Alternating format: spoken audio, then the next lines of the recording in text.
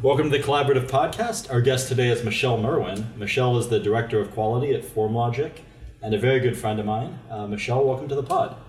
Well, cheers, Spencer. Great to be here. Cheers. Good to be there.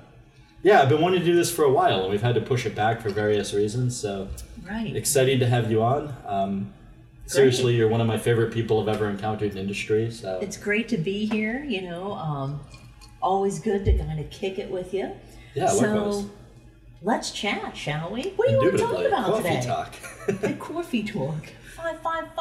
555-4444. Anyway, So, I guess like a good starting question that I tend to ask everyone is like how you got into what you're doing. So how do you get into quality? That's like, oh, Spencer. Quality, everyone just gets sucked into quality, right? that's what Zach was saying too. Right. So quality, I actually got into it many, many years ago at a company called Gardner Denver Nash, now bought by Ingersoll and something like that. Anyway, back in the day, it was really important for us to get ISO certified, ISO 9001, because in little tiny Elizabeth, Pennsylvania, the shop that I was at did 70% export. So it's a fabrication facility making chemical process equipment, and ISO was this big thing, and we had to get it. So the president of the company came down from headquarters and said, hey, there's this quality thing, and we need volunteers from each department before I leave today. And Jesus. my supervisor was behind me and went, and I just thought, oh my God, what am I getting into? But actually, it was kind of cool because I got to work on procedures for my department and also for other departments. And then, Spencer, I got into auditing, internal auditing, and then supplier auditing. And all of that stuff, I got exposed to different ways of meeting quality standards, and I found that really valuable. Got a lot of lessons learned from other places, what to do, what not to do. So that was very cool.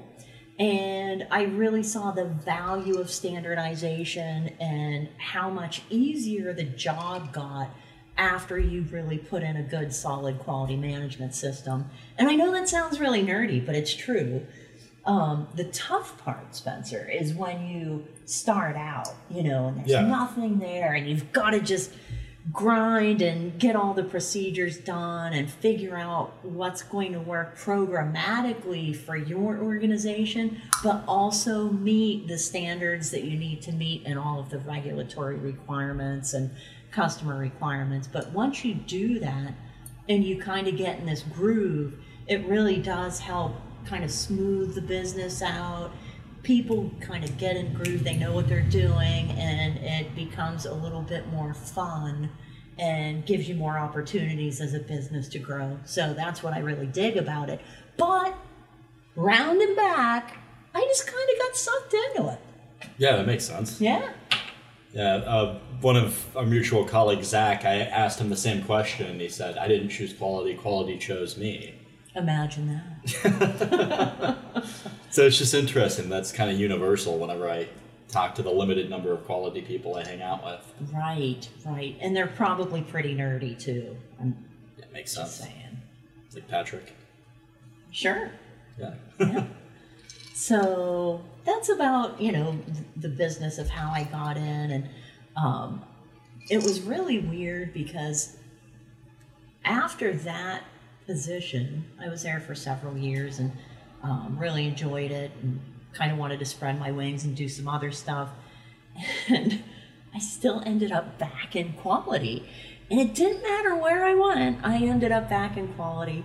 And but I really enjoyed it. And I do still enjoy it. I really like the challenge of, meeting new requirements and getting other people on board, training them. And really now that I'm a million years old, I really like to, kind of mentor people and set up the next generation of leaders. I think that's really important as someone with a little bit of experience and something I really like to share and hope will benefit the company that I'm working for now, FormLogic. Just throwing a plug out there. But, I'm really hoping to make a good contribution. So That's awesome. yeah. So I guess to go back into the story, like what were you doing when you got voluntold to get into quality? Oh my goodness, I was a mechanical design engineer. Nice. Yeah, I drew pictures basically, and back then you were literally drawing pictures on This was sepia. paper drafting? Yes, paper Wow. drafting. We did a little bit of, we started morphing into the computer-aided drafting and design, but a lot of it was still on paper back then. And sepias with our electric eraser, buzzing it off like a little dentist drill. So, doing that, designing those chemical process systems for a lot of different industries, pulp and paper, Cool. Fatty acid degassing, so a lot of stuff for like the food industry, That's awesome. power piping, stuff like that. Power Like piping?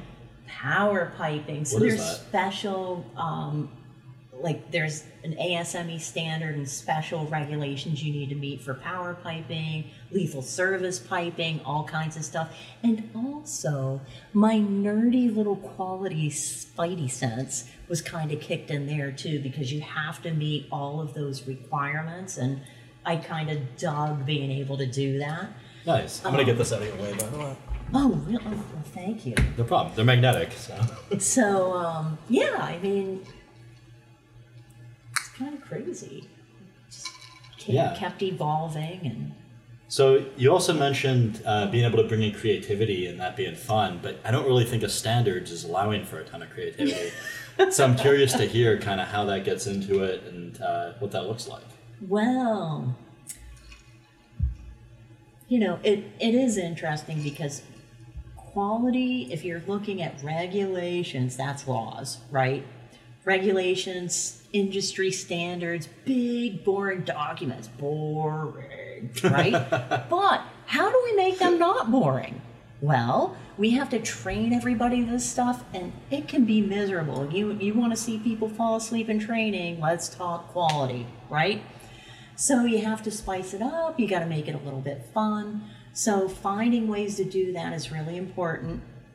I like to incorporate jokes, visual aids are really important to have something tactile for people to see and understand, and just having a little bit of fun, keeping things a little bit more verbal and communicating that way, challenging people in the middle of things so they don't start snoozing.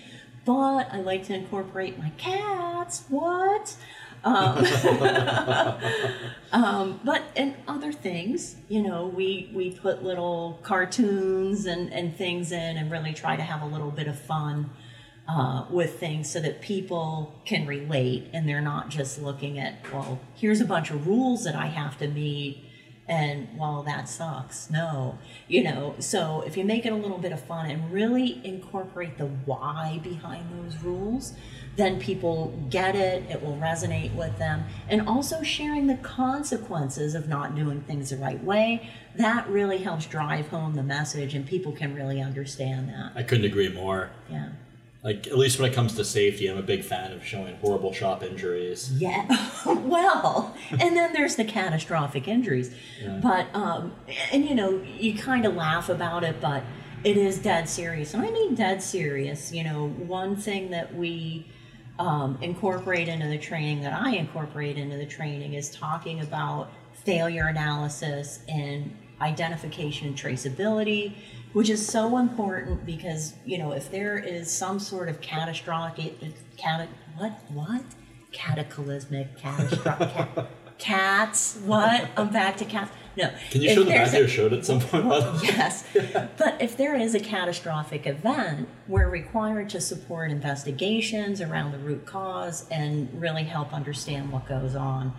And it's so important. I shared recently with the FormLogic team a story about a tragic accident in Sioux City, Iowa that happened. And what ultimately it boiled down to was they were looking at material records that were over 19 years old. Oh, wow. To really try to understand what happened in this plane crash. And they were able to discern the actual cause of that. I'm going to throw a shout out of Hard Alpha to Nick Lazuski, thank you very much. And, it really kind of resonated with the team, because understanding that their records, the things that they sign off on, are so important, and they can be used to support a life or death decision or consequence, and can be looked at years and years from now. It's really important to have good, legible records, and that you're doing things the right way every day, regardless of someone's there watching or not. Yeah, that makes a lot of sense. Yeah. I mean, if 19 years later, those records still need to be immaculate to be able to determine the root cause of a failure, Right. then there's no excuse not to. Yeah, and it's tough to really understand sometimes if you haven't come from a regulated industry, or if you're really young in your career, early in your career, and you haven't been exposed to a lot of things like record keeping. It's important to really get that message out so that people know the consequences of their actions or inactions, and how important those records really can be. So do you have any methods besides showing case studies to really drive the point home? Actually, just internal things that happen. If there's a little bit of a hiccup on the shop floor, if there's something that doesn't particularly run well on the first run, being able to trace back events really can help us through those difficult times and figure out, hey, do we have to tweak the program on this op, or do we have to go back to this line of code? And we would never know that if there wasn't good per unit traceability. So really understanding, what machine did this run on, which operator ran it, what time, and all of that stuff, that's really important. And getting them to know and say, hey, this is this part, and we need to figure this out. And they're, oh yeah, that ran like crap last night. Well, tell me more. And just kind of pulling those things out, and then showing them how we can solve problems with those little pieces of information is really kind of cool, because then they get it. They're like, oh man, yeah, I don't need to be afraid to write something down that was a problem. I need to communicate the problem so that we can solve it. Because you can't fix what you don't know, right? Yeah, and without communicating to the rest of the team, you're not utilizing a lot of people's brains. Right, and some people have bigger brains than others. That's certainly true. Yes. Yeah. Cool. Yeah. Some people have more cats than others. Oh, I wouldn't. So people watching a video, Michelle showed me the back of her shirt when we started recording this. If you're comfortable showing it, I think this is worth seeing. I don't know if I got it on the camera. Yeah, that's on camera. Yes. So, Carl, if you can zoom in on that at all. I don't know if we can do any video magic, but I love this, and I want everybody to see it. Anyway, yes. So I dig my cats, all things cats, but it's harmless for crying out loud. One of the first times I met Michelle, she had a hardtop BMW convertible with a license plate cat lady. And I just thought to myself, I'm going to be friends with this person. That's right. And I think it's part of the kookiness quality, because you've got the dead serious side with your regulations and standards. And, you really do need to be able to blow off steam and get a little kooky sometimes. So, I do like to have a little fun, and I think that's important. Well, even though I'm not a quality professional myself, at least doing early stage new product development, this is probably going to sound bad, but I actively recruit people with a good sense of humor. If I'm going to be working long hours alongside someone, it helps if you can crack a joke every now and again, because it's culture fit. Right. You want to be able to enjoy that time, and like you said, blow off steam, and then you can sort of focus in more when you have to, because you don't feel so tense all of the time. Yeah, because especially in tech startups and things like that, you end up in really high pressure situations sometimes. You have deadlines you need to meet, you have investors you need to cater to, and really hit milestones, and to be able to support that, sometimes you're putting in some really long hours, and there can be some stress involved, and so it's good to be able to just kind of kick it and relax a little bit, and have a little bit of fun while you're getting stuff done. Yeah, couldn't agree more. Do you want water, by the way? Oh, I'll have that after I have a little Sounds good to splash me. of other refreshments. Yeah, we're drinking this mezcal today, which quite good. Quite lovely. Yeah. Yes. Vago, if you're watching this, pay us, please. They won't. Maybe not you, Spencer, but me, perhaps. Yes. Yeah. Michelle's bank account number is. Anyway, so yeah, I mean, Spencer actually put together a little procedure, a little work instruction with me. Remember that? I do remember that. Yeah, that was actually really fun to work with you on, and I learned a lot. You were an excellent mentor in that circumstance, and I really appreciate the help. We were working on a secondary process, and Michelle pulled me aside and said, "We've got to put this into the quality management system." And I said, "Of course, whatever you want." And I did a horrible attempt at writing a quality document. Michelle bled red all over it. And we ended up with a neat little procedure at the end of it that we could hand off to a vendor, and it was quite nice. Yeah, it was a good little process. I've been advocating for that sort of thing in my work ever since.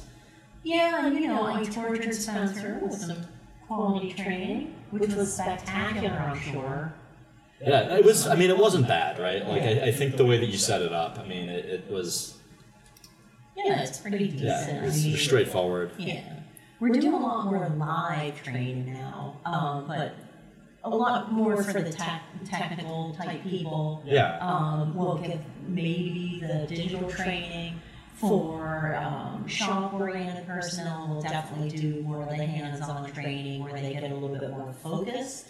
Activities and things that are really kind of dialed into what they need to know for the shop floor, really important things like that identification, traceability, making sure that they understand what tags mean, what Nice. sign-off means, what good workmanship is, talk about workmanship standards, foreign object debris and control. Don't want that around. No, we don't. Yeah. It's devastating. For anyone listening, foreign objects and debris is anything that shouldn't be there, usually in the context of an aerospace part or assembly. Right. Like, for instance, there's that story where, was it one of the Apollo missions where they found a whole wrench inside the lunar lander Slightly devastating. in one of the door panels? That would be considered foreign objects and debris. Yeah. Yeah. Yeah, and you know, for a larger like an airline manufacturer, you can run into the billions of dollars every year. You know, Just from the damage yes. caused by FOD? Yes. You know, I mean. Okay, so I know about like a piece of metal falling into a board and shorting it out. That's like one example of something FOD can do. Maybe punching through like a delicate material and making a hole, especially at high velocities and accelerations. Leaving a rag inside an assembly, and particularly when you're talking about aircraft and maintenance and things like that. What would that You do? tend to Like, what's go the up- failure mode? Use your Flaming imagination. aircraft? I mean, you know, you can have really devastating consequences. I guess if a from surface large heats up and you've got something with a low kindling temperature like that. Yeah, and there's a lot of different things that could happen. You know, mechanicals can jam if there's That makes sense. something Like an in it aileron or a control anything. surface. Yeah, I mean, Yeah. it could happen with anything, and you know, anything from a little piece of lime that someone left. I mean, hey, it could be anything. It could be a nut, bolt, wrench, any kind of tool. Actually- it could be the cap from your pen. I'm going to grab something just to show an example of something that failed due to FOD. Uh-oh. It's a little bit embarrassing. I can't believe it happened here, Spencer. It Good did thing it's happen right R&D, here in this right? very room. Yes. Well, this was for a demo we did during the Pandizzle, and basically what had happened was we were using these little robots through an obstacle course. It was for an ASME event, the Inspection and Maintenance Robot Summit. So we had people driving these over the internet to go through a course and spot potential dangers to human life. And while somebody from DuPont, a robotics engineer, was driving this thing, it just stopped working all of a sudden in the middle of that tunnel over there with 18-inch diameter. And I had to take off my suit, like at least the top part of it, and crawl into my back. And because we have sand in there to have abrasion so it grips better, I braided up my back. Oh, lovely. And when I grabbed this, I realized that a bolt that hadn't been Loctited properly had shaken loose and fallen onto the computer that controls this thing and shorted it out. So, foreign objects and debris. Lovely. Yep. Yes. So yeah, I mean, that can happen. And Luckily, the guy was a robotics engineer and was very understanding. nice. He'd seen a lot of stuff go wrong. Yeah. I mean, stuff like that's important to really kind of ingrain into people's mind, because when you're at a precision machine shop like I am, like we are, and it's like, you know, you're making parts that can go into bigger assemblies, and if we happen to leave something there, we don't know what effect it could have. We can only imagine, you know, because we're not the design entity, we have to make sure that things are clean, things are done the way that they're supposed to be, and everything's in spec and in tolerance, and you know, really getting that point across, and again, driving that, you know, FOD mitigation is really a huge part of that.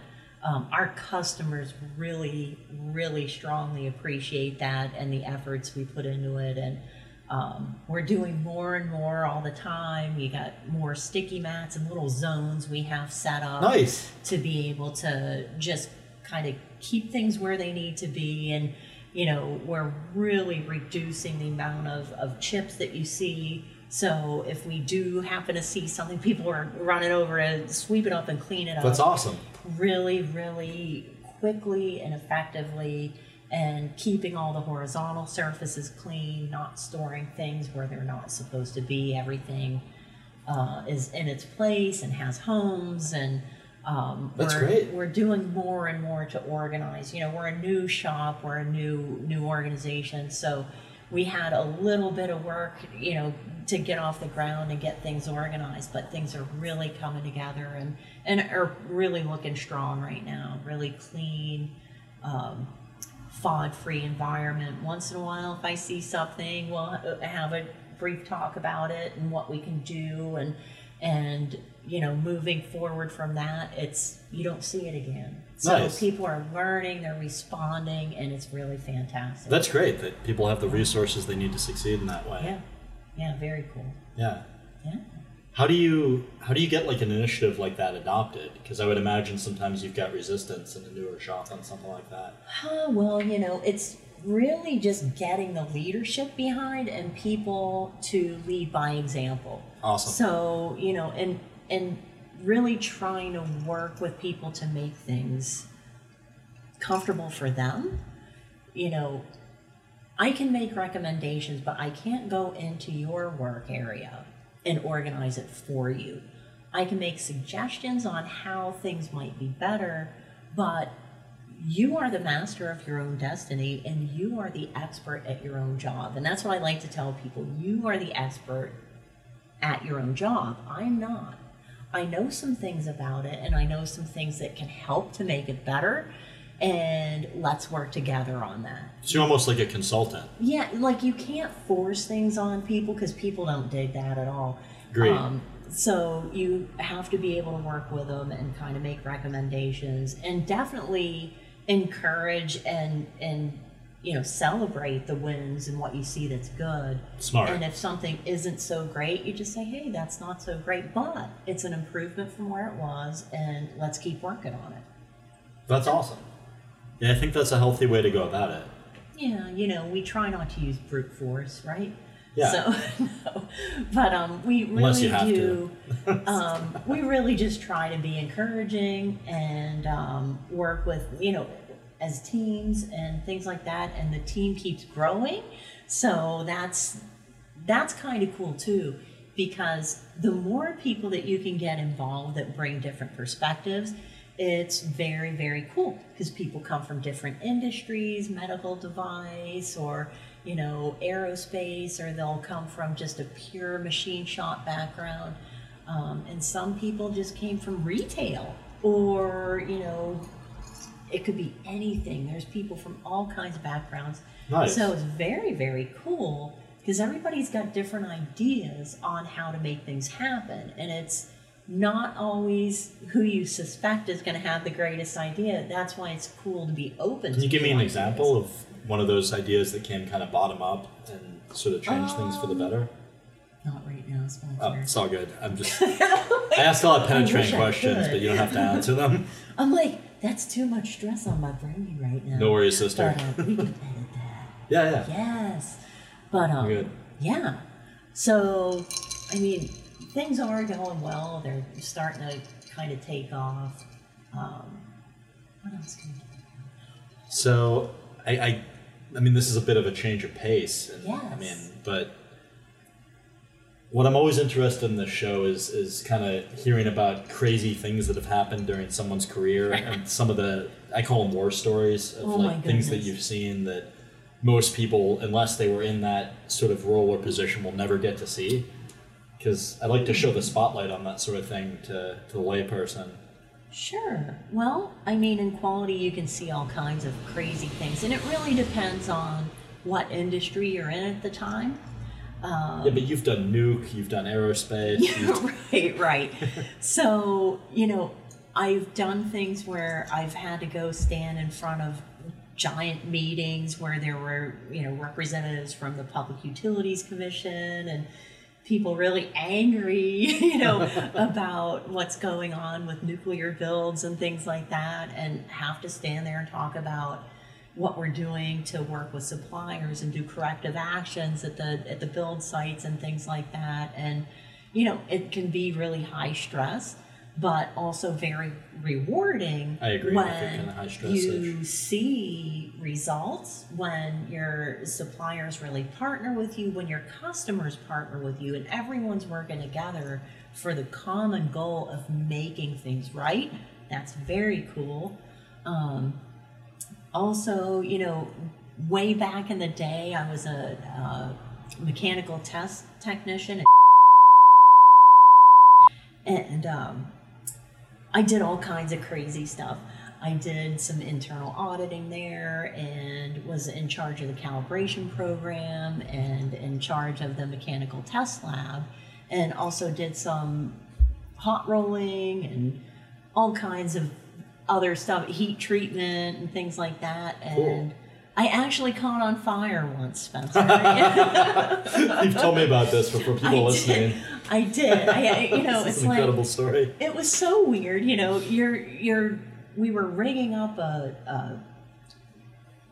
over a pit furnace. There was this big pit furnace, and So what is a pit furnace? Just for some idiot like me that's never worked around one. It is literally what it sounds like. There is so a big hole with fire in it. Hole in the ground that is hot as all get out, and it was. I can't remember exactly how hot it was, but maybe like 2,300 degrees or so. Okay, no joke. Right, because Fahrenheit we're or centigrade? treating F. Okay. So we're treating steel and various grades of steel, and I remember we're trying to rig this thing up, and I was working with someone else, and we're trying to put this hook on this little cage that has all these parts in it, and the furnace is just hot, and I'm dressed in the baked potato suit, classic baked potato suit, very, very fashionable. How thick is one of those things actually when you're wearing it? It's not really that thick. It's just kind of cumbersome and Got it. A little stiff, if you will. I'm picturing like an Iraq War era bomb disarming suit, but maybe more baked potato-y. Yeah, very baked potato-y. So, you've got the spats on and these really giant thick gloves and a heat shield helmet and stuff. And underneath that, I had on greens, and I had on, welding greens, and a cotton denim shirt, and then like a cotton long john type shirt. And we were taking a little while to rig this thing up. It was just not cooperating. You kind of had to shimmy it, and it was taking irregularly long. And we finally got, and I smelled something. That's smoky, and oh my God, that's me! Like, holy crap!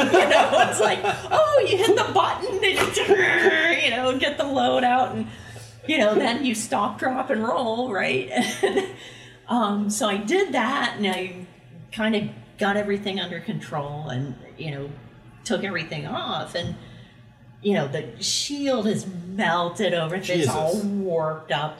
But I had all of this hair that was just burnt off, and kind of my eyebrow, and it smelled really burnt hair. It's a horrible smell. Very, very bad smell. Very bad smell. So, amazingly though, there was no real burn. I had a little tiny pink spot on my arm. And do you know what really happened? There was a teeny tiny pinhole. That's it. Pinhole in my glove. And they were rated for like 9 billion zillion degrees, right? Unless there's a pinhole. Right. So, I always check my stuff before I wear it, like every time, but I didn't notice it. It was a little teeny pinhole. Is there any way it could have been avoided? Oh, sorry, I didn't mean to cut you off.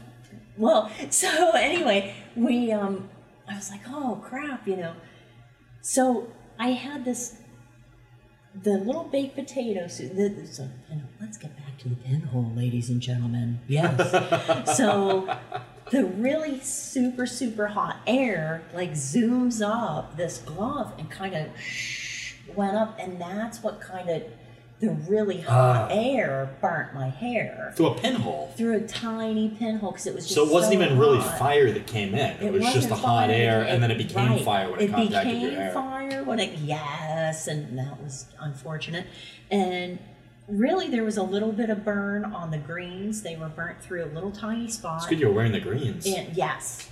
So I always doubled up, I'm a protection girl. PPE, way to go. And so I had the greens on, the denim, it burnt through those just a little bit, and I just had a little tiny pink spot on my arm. But the hair That's lucky. Kind of devastating because I was more in my youth, of course.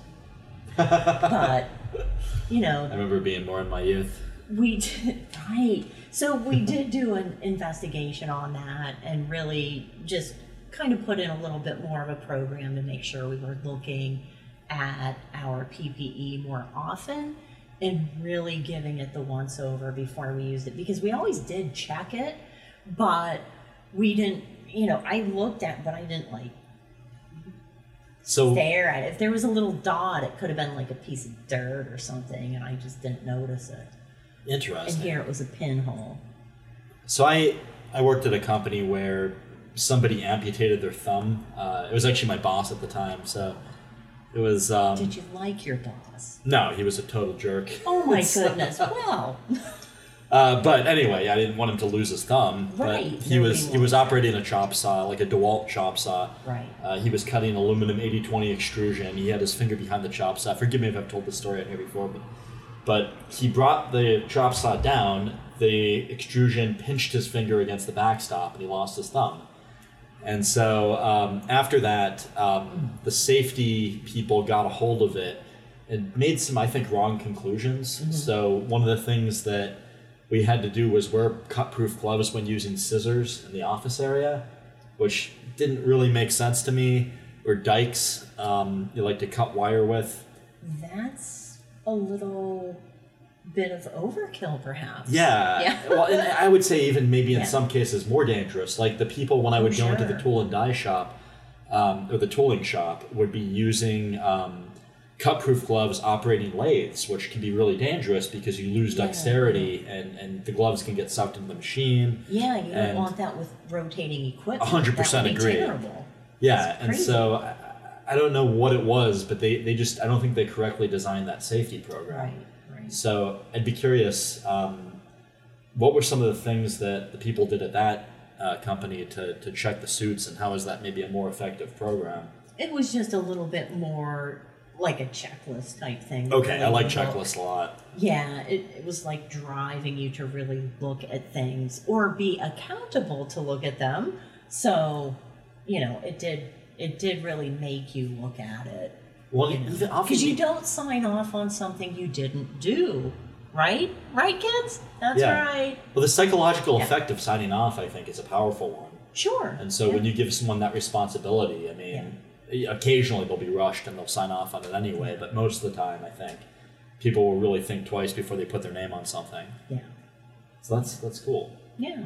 And then you mentioned saving the load. So I'm kind of, what did it take to do that? Like being on fire, like what did you actually have to slow down? It wasn't even slowing down. It was just being, cognizant of hitting that button to get the load out of there quickly, so that if it just hung over that pit furnace, it was going to continue to heat and heat, and then also just, the cage could have melted, and So it would be really, really dangerous if people could have gotten seriously hurt. It could have been way worse, but really I felt, I wanted to make sure that I was taking care of myself, doing what you needed to do in terms of like, when you realize that you're on, en fuego, you want to do something about it.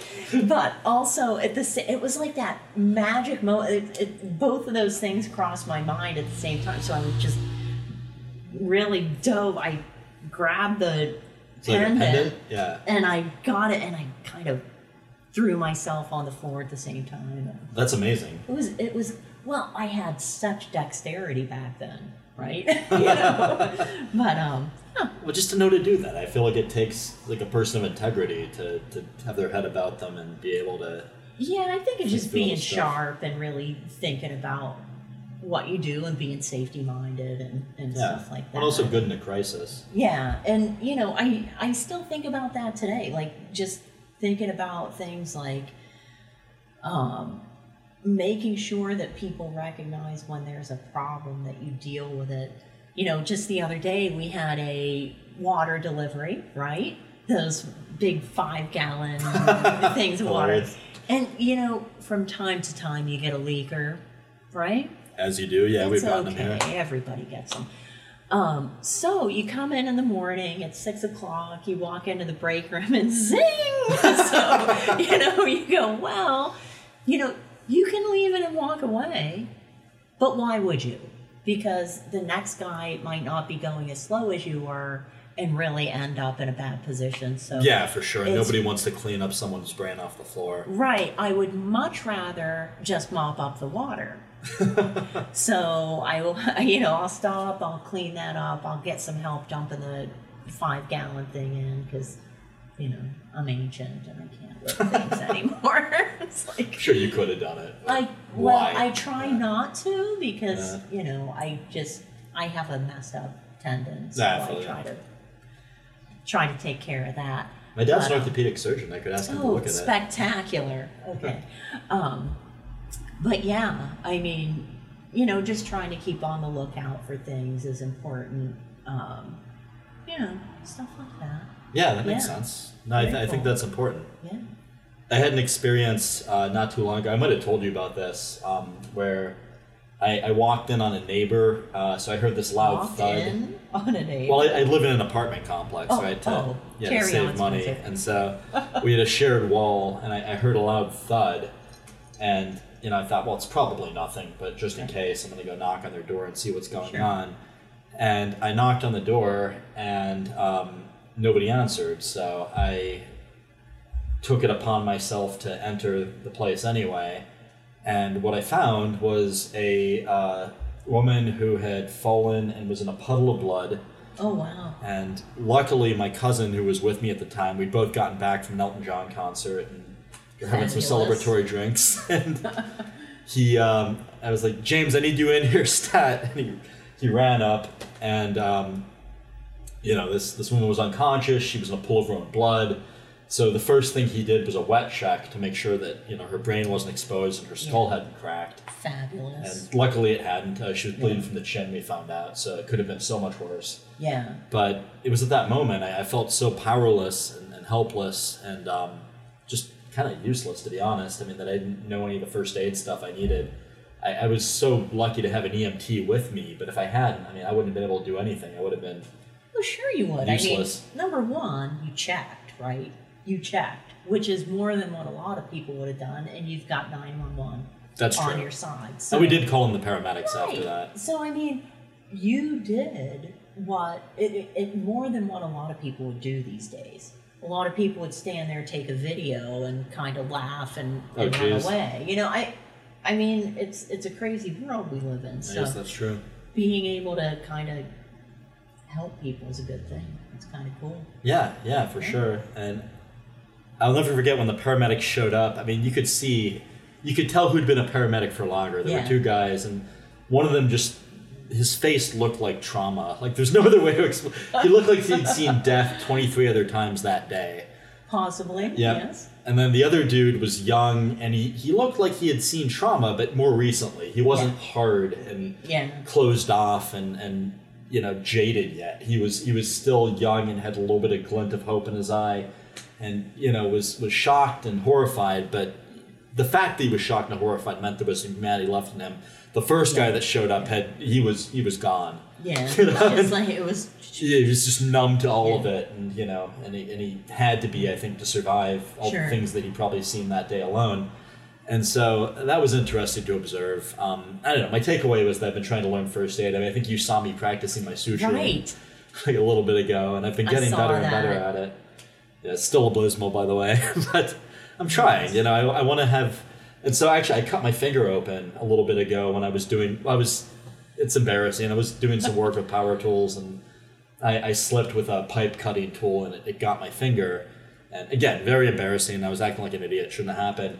But when I was going for the first aid kit, one of my first thoughts is, I could suture this. So I opted not to because I didn't have a sterile forceps, right? And I didn't want to infect the site, and I had steri strips and so you just lick it off instead. No, so I knew it was going to start gushing. It was cut open, but it hadn't started bleeding yet. But anybody that's been injured enough or has been around injuries enough knows that that's a geyser waiting to happen. And so I hit it with steri strips. I hit it with blood clotting agent, and then I threw mupirocin on top, and then I bandaged all the it. sauces. Woo. Yeah. Oh, I've been hurt a lot. More ways than one. But I try to keep my first aid kits well stocked, so I had all the stuff lying around. Very nice. Thanks. But I want to get better. I need to learn CPR still. I can tell a pulse in like 4 of the 7 places, but I'm still not perfect at it. So what I'm trying to say is, like, the fact that you know that stuff is inspiring to me, and it makes me want to be a better person. It's funny because I can find a pulse on other people, but not myself. I'm always going like... I feel like it's difficult on yourself. The carotid's the easiest one to get, but... It's really funny. I just always kind of strong. Like, it feels kind of weak, Merlin. Yeah. So it's just weird. Yeah. Yeah, fair enough. Yeah. So, Spencer, what else do you want to chat about today? Sure. So I think we got some good stories in. We've heard a little bit about what FormLogic's up to, which is fascinating, and I'm really happy about that. I guess we can't say really like where any of the stuff is going or what any of it's going to space. Yeah, it's going to space. We could say that. Right. It's on the website. Exactly. For Pete's sake. Yes. So. Yeah. It is rocket science. Wow, it's rocket manufacturing. Okay. But it sounds much cooler. When I worked at SpaceX, we had this pickup line that everybody would use in the bars, which even the janitor would be like, I'm a rocket scientist. Yes, what do you of do? course. Yes. So, I was only an intern. I didn't really work there. But when I was there, everyone and their mom would say they were a rocket scientist. Sure. So. I mean, it's very cool. It is very cool. Talk about being nerdy. Right. I mean, you think about the way manufacturing has changed over the years. You've got, additive manufacturing and the high precision manufacturing and the automation and artificial intelligence that we have now that we're kind of deploying. And it's very cool. It's very nerdy. It's cool to be nerdy. You feel good working on that stuff. Yeah. So, like, when I've worked on things that were going to space, I mean, you feel like a badass. Like, I mean, there's... Yeah, I mean... Every nerd, I think, you go to a science museum and then you see stuff being made now that's actually going to go up there, and that is so much cooler, like by an order of magnitude or more. Yeah, I mean, it is neat because, you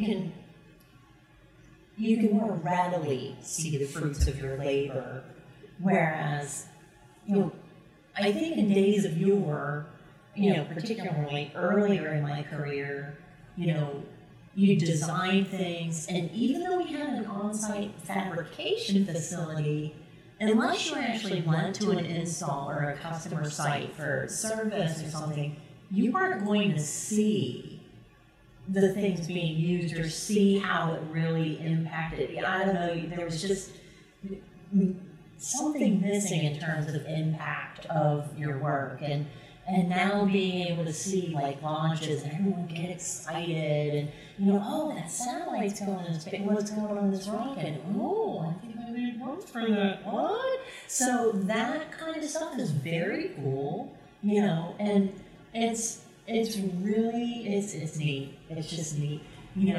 Back when I was just a tot in high school, one of my teachers was in the Teacher in Space program. Cool. And Pat Palazzolo, shout out to you, girl. Yes. That's awesome.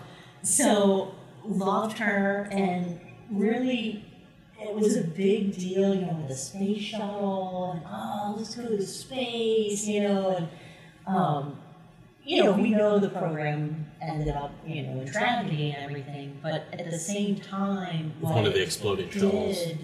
What it did for kids is it really got them into science. It got them into math and science and space and engineering, That's awesome.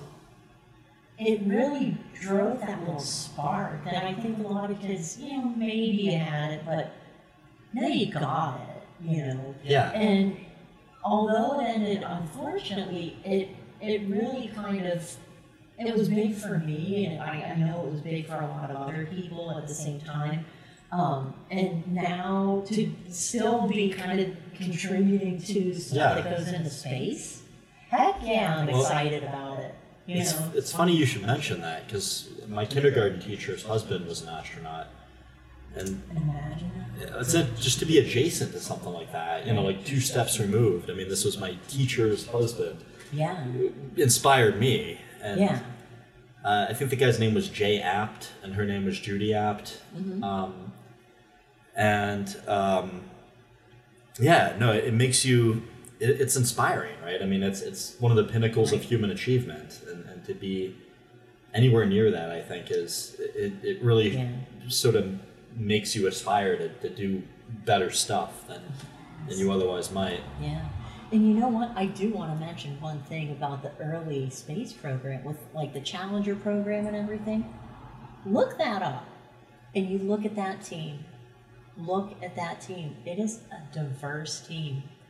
It is a very diverse team. With the astronauts, the engineers, both?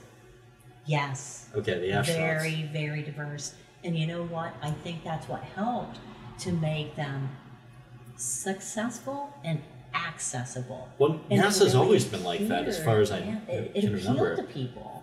Yeah. Because it was like, I could relate to that. There's a woman with a PhD in engineering, and she's going to run the robot arm. Wow, that is cool. All of that. It just drives you to go, hey, I can do that too. It doesn't matter, what background you're from, you can do it, and there's opportunity there. So I think it's cool, and there's opportunity now to get into things. It's funny because sometimes we'll get deliveries at work, and people will come in, maybe they will deliver rugs, or they'll deliver just mail, or maybe it's a dumpster vendor. It could be anybody. And a lot of people, they look around and they're like, what is this place? What is this? What are you doing? What are you making? What's going on back there? And so you tell them a little bit, and they, wow, you must be really smart. I couldn't ever work here. I'm like, you know what? You're working right now. Guess what? If you get up and you've got the fire to go to work every day, come on down. We've got work for you. That's awesome. What's really cool about what FormLogic is doing is we're taking that the proprietary technology that we're building and allowing it to basically have an operator who has very little to almost no experience, and within just a couple of weeks be able to use the software and apply it to be able to manufacture precision machined components within like 5 microns. It's pretty darn spectacular. I agree. It's super impressive. I mean, it takes away having to build that skill set of, you know, decades of standing at a machine and knowing, you know, all the different materials and speeds Turn the knob and back to make feeds sure and, you eliminate the backlash. you know, from so the Bridgeport J head. right. So taking that away is filling in a really big employment gap, and it's funny because, you know, back when I was younger, I would think about problems of the future problem solving, and think about how, oh, robots are going to take away our jobs, and oh my God, it's something to be scared of. And today, experiencing it, it's quite the opposite. It's amazing that it's, at least where I'm at, from my perspective, it's building more opportunity, and it's actually putting in factors of safety in the work environment, because we're taking out a lot of the actions that are repetitive motion injury inducers, the heavy lifting and changing of things in vices and pallets and things like that, where you'd have to lean over and really strain your lower back with something really heavy. And well, some of that stuff is heavier than can be ergonomic. lifted by a person. Right. I mean, you know, even with cranes and implements, just really dangerous to do. So being able to take that element away and offer that bit of safety and repeatability and allow people to focus on the things that they need to, I think that's very cool. And also, again, just bringing that ability to, you know, come in and fill that employment gap, because right now there is a really big shortage of skilled machinists, particularly after COVID. A lot of folks that were maybe in their later middle age or towards retirement just went ahead and retired and didn't go back to work. So that broadened that gap even more. So, you know, and you think about how our education system and just overall perception of what careers were in the last maybe 10, 15 years even, it took away from, oh, you don't want to go to a trade school, you need a degree, you need this, well, you need that. The fact that U.S. doesn't even really manufacture, right? Or put trade schools with the respect they deserve. I mean, we don't have the same kind of apprenticeship programs that even Germany has, you know, and it's, I think we need to get better with that. Right, and so now that resulted in that really big skills gap for, you know, skilled manual labor. Like, it's your hands-on labor that requires skills, knowledge, education, technical savvy, and you know, we're using our technology to kind of fill that gap in, and it's really amazing to see. It's really improved, even in the, you know, I've been there just under a year, and it's really gone leaps and bounds from when I first started to now, seeing the adjustments and automation happen that end up in successful parts. Yeah. It's That's mind-blowing. awesome. I mean, it's really exciting. I'm like, oh my God, these are, woo, you know. In the last, I'd say 6 months, we've about doubled personnel. And, you know, it continues to grow. So that's really great. And again, it's getting back to that, you know, the older mentality was thinking that it was going to replace jobs and take away from what people can do. And it's really adding to what people can do, and also changing and having, you know, different opportunities. So now there's more of the preventive maintenance. You've got robots, you have to maintain them. So there's that, again, that hands-on skill set. It is valuable. Having someone who's mechanically inclined is really, it's supreme, man. Like, go for it. If you're into cars, if you're into your like motorcycles or wrenching on your bike, passion. I mean, yeah, you know, and that, I'm glad you hit on that. Passion, and that's getting back to the people who, you know what, if you get up and you've got the fire to go to work every day, if you've got passion, you've got more than half the battle. I mean, that's really what you need. You need that fire to just giddy up. I couldn't agree more. Yeah. That seems like a good note to end on. Should we call it? All right, let's call it. All right, we can call it. We can call it. Cool. Well, hey, Michelle, thanks for coming on. It's been a pleasure. Thank you, Spencer. I anytime. It's been zesty. We'll do it again. We'll talk cats. Oh, we should bring our cats. What? Lucky would complain so much if I brought her in the car. She does not like driving around. But you know what? If you do it, I'll do it. Okay. Sweet. Cheers, sister. Thanks for coming on.